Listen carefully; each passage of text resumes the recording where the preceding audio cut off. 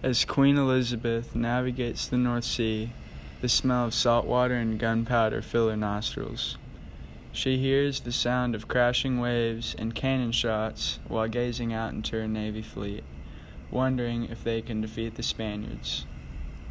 As Sir Francis Drake and Lord Charles clash against Queen Elizabeth and Lord Howard of Effingham, she ponders if her reign will persist.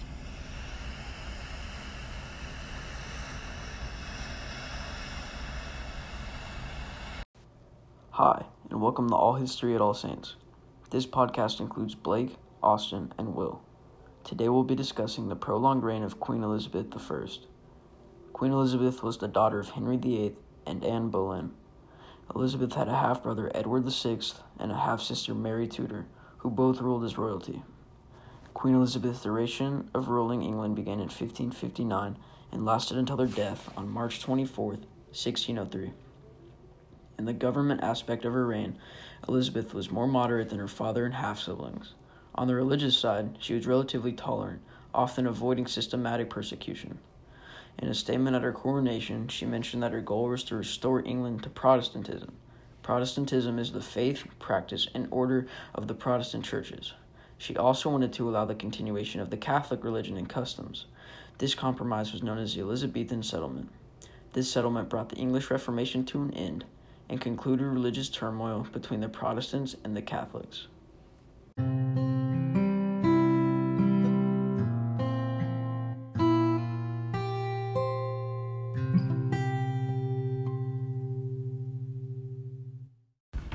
Queen Elizabeth's half-sister, Mary Tudor, became Queen of England in 1553.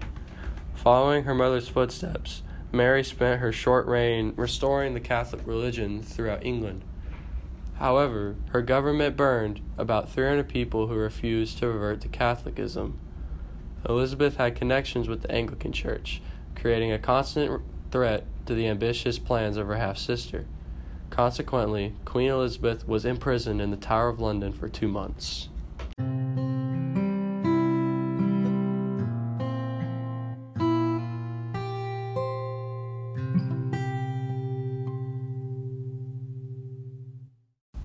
Queen Elizabeth's reign was filled with many prosperous events. One of these events was the Spanish Armada in 1588. The Spanish Armada was an enormous 130-ship naval fleet dispatched by Spain as part of a planned invasion on England. Years of religious differences led up to the conflict between the Catholic Spanish and the Protestant England. Spain also saw England as a major competitor in trade and expansion in the New World of the Americas. One of the major reasons for the success of England in the battle was the wind. The wind helped Elizabeth and her army to sail faster and more swiftly. The Spanish, on the other hand, were into the wind, so it held them back. This allowed her attacks on the Spanish to be stronger.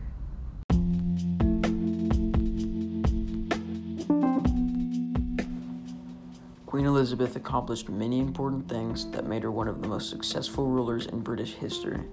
To start, Elizabeth kept the Anglican Church as the primary church for England.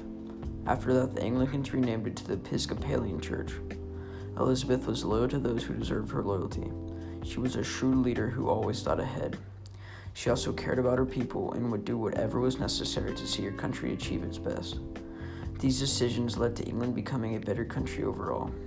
They also allowed all the citizens of Britain to fulfill their dreams of working and providing for their families. In conclusion, Queen Elizabeth I, without a doubt, can be considered one of the greatest queens of England.